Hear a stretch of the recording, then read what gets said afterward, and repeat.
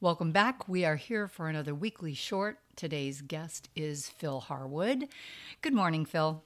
Good morning, Leslie. I guess we're always saying good morning because for us it's typically That's morning when true. we record. We're morning people. But hey, everybody, we're glad you're here.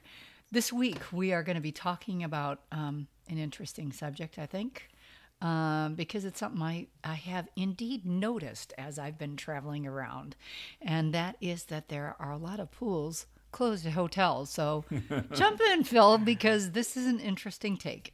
Well, yeah, I mean, and for someone who doesn't frequent hotels, they're like, What? asking the question, what are we talking about here? But, if you're out and about, obviously you've seen the labor shortage everywhere you go, with restaurants, with gas stations.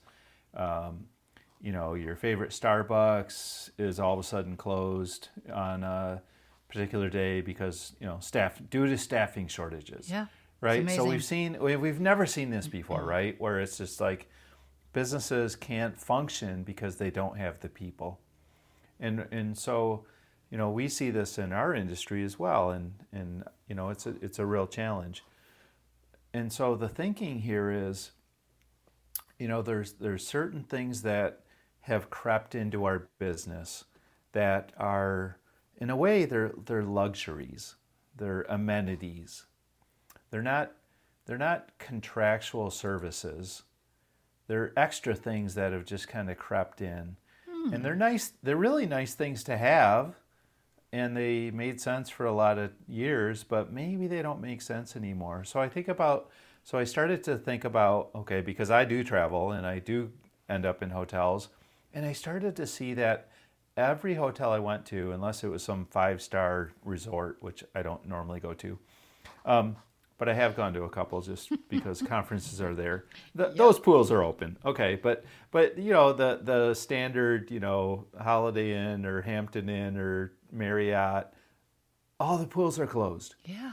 And there's always some janky like sign that somebody wrote with a crayon, and like misspelled words, Yeah. taped crooked to the window of the pool area, and it's like, you know what, this pool is closed because of labor.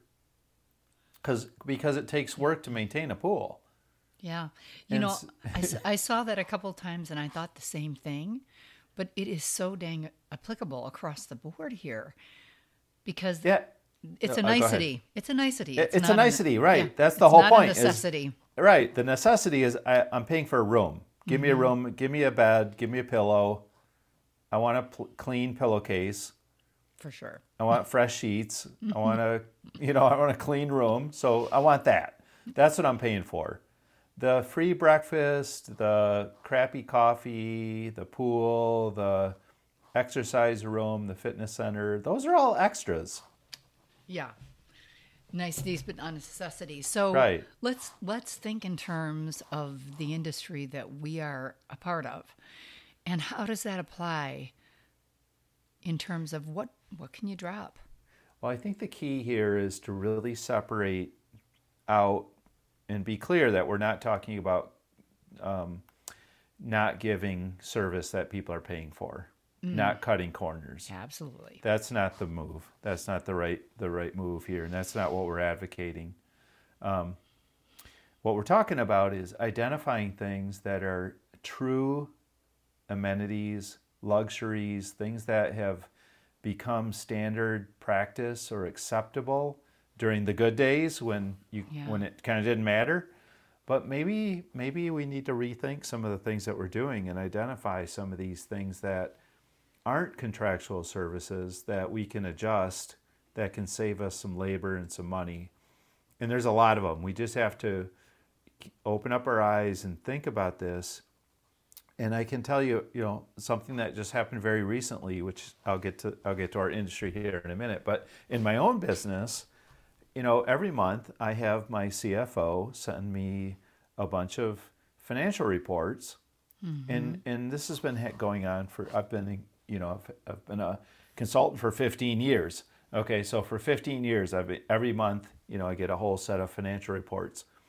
Well, it just dawned on me that there's only one of them I ever look at. Oh, And wow. so just think about all that work, all that extra work that went into creating all these reports that never get looked at. Oh, wow. And I just it just dawned on me like, I should probably let my CFO know that she doesn't need to do these reports anymore because I never Yeah, look at them anyway. And mm-hmm, so, for sure. it just crept in there. It was something I identified. It was a luxury. It was there if I wanted it, but I never needed it. One of the things that so for many years I was running a landscape management company, and we were doing lawn maintenance and full service care of properties, management of properties. Gotcha. And one of the things I used to see all the times was our guys would take their weed whip and they would make these really sweet beveled edges on all the curb lines and all the sidewalks. And at one point I started asking someone going, where is that line item in our contract? Like, how is someone paying for this service? Because I see lawn mowing. Okay, this isn't lawn mowing. And I see edging. This isn't really edging because edging is a whole nother thing where we have an edger Right. and we get the edger in there and we make a big mess and that's a whole nother routine. But where's the beveled edge service? I don't see that in my contract. And it looks really sweet. And guys because people take pride in their work. They're like, oh, it looks so nice. Well, yeah, but no one's paying for it. And you know what? Nobody cares. The only person that cares is the guy who's doing it. Yeah. Yeah. Yeah. Yeah. And if there's 20 feet of curb, well, okay, that takes an extra minute. But what if there's a mile of curb? Mm-hmm. And you're doing that every week? 100% get it. I mean, because I'm probably the person that would actually love that. I love those edges. But I would see you them all pay the time. for it? I probably would, and I think that's the point. If you're getting paid for it, it doesn't go away. But if Right, you're not, and that's where you need that clarity. yes, yeah, of course. What's crept in? Another thing I think about is, there's a lot of, and I'm even hesitant to say this because work-life balance is so important today and flexibility is so important. But, Amen. there's a lot of people in management in our industry who, they're there first thing in the morning, but by 2-3 o'clock, they're kind of bugged out. They're sneaking home because somebody else is shutting down. I just wonder if a little bit of that, maybe it's the not working Saturdays or not working on Fridays because we work 4/10s. I just wonder if there's a little bit of softness or a little bit of luxury that got kind of built into people's schedules that maybe needs to get clawed back a little bit. And I'm not suggesting we go to the extreme because I think that's a mistake, especially in today's culture, workplace culture. Sure, But but I just wonder if there's a little bit of laxness there that's kind of become acceptable because you had the luxury to do it, but now maybe you don't. Maybe that manager now needs to be working with a crew, helping the crew who's shorthanded, and maybe they need to, work till 5 or 6 o'clock, a couple days a week to help out instead of, sneaking out and going home at 2:30. Yep. I don't know. Oh, I hear you loud and clear. It'll be interesting. I'd love to get feedback from people on what they found in their business that they could actually peel back. And it might be something that you think about, cutting back on for a period of time until things are better, when there's more employees to be had and you have more flexibility in your day. Yeah, I just know what's coming. There's going to be such a squeeze on profits, and people are just starting to see this. But it's going to get really tough because I just think as an industry, this is a whole nother blog conversation.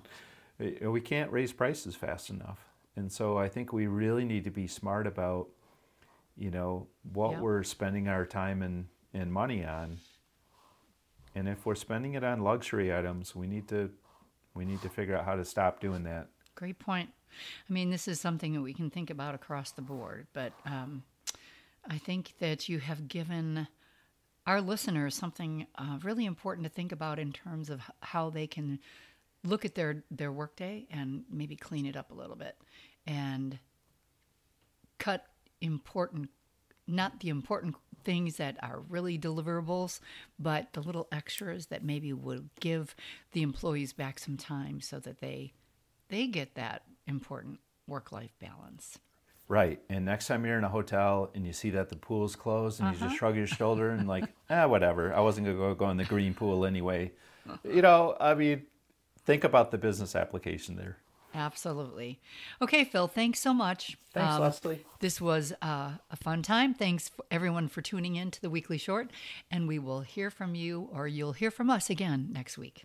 Have a great week.